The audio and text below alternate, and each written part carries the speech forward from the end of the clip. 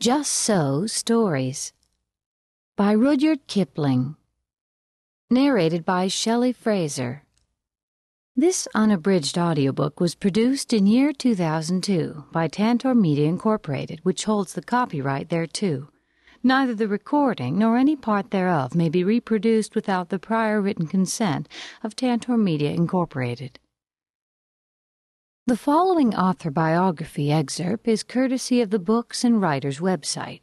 A link to this site is provided at www.tantor.com. English short story writer, novelist, and poet Rudyard Kipling was the first Englishman to receive the Nobel Prize for Literature and was hailed as a literary heir to Charles Dickens. His most popular works include The Jungle Book, Kim, and The Man Who Would Be King. Readers loved his romantic tales about the adventures of Englishmen in strange and distant parts of the world. Characteristic of Kipling is sympathy for the children's world, satirical attitude toward pompous patriotism, and belief in the blessings and superiority of the British rule. Although he was widely regarded as unofficial poet laureate, Kipling refused the honor as well as the Order of Merit.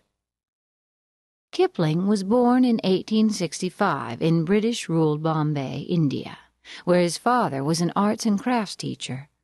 At age 6, he was put in a London foster home, and it was here that he began writing, influenced by his pre-Raphaelite ancestors.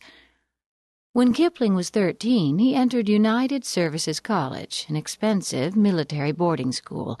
His poor eyesight and mediocre grades ended his hopes for a military career. These years are recalled in a lighter tone in one of his most popular books, Stocky and Company. Kipling returned to India in 1882, where he worked as a journalist, an assistant editor, and an overseas correspondent. 7 years later, Kipling moved back to London and married Caroline Starr Balestier, the sister of an American publisher and writer. They moved to the United States, but dissatisfied with life in Vermont and distraught by the death of his daughter, Kipling moved his family back to England. Still restless, he poured his energy into writing and produced the Jungle Books.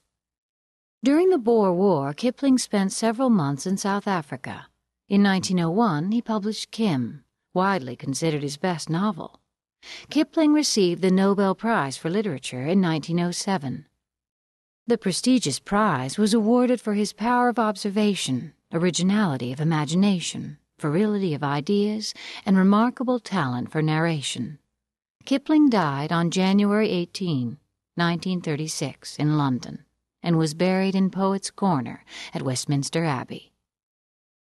Just So stories include How the Whale Got His Throat, How the Camel Got His Hump, How the Rhinoceros Got His Skin, How the Leopard Got His Spots, The Elephant's Child, The Sing-Song of Old Man Kangaroo, The Beginning of the Armadillos, How the First Letter Was Written, How the Alphabet Was Made, The Crab That Played with the Sea, The Cat That Walked by Himself, and The Butterfly That Stamped.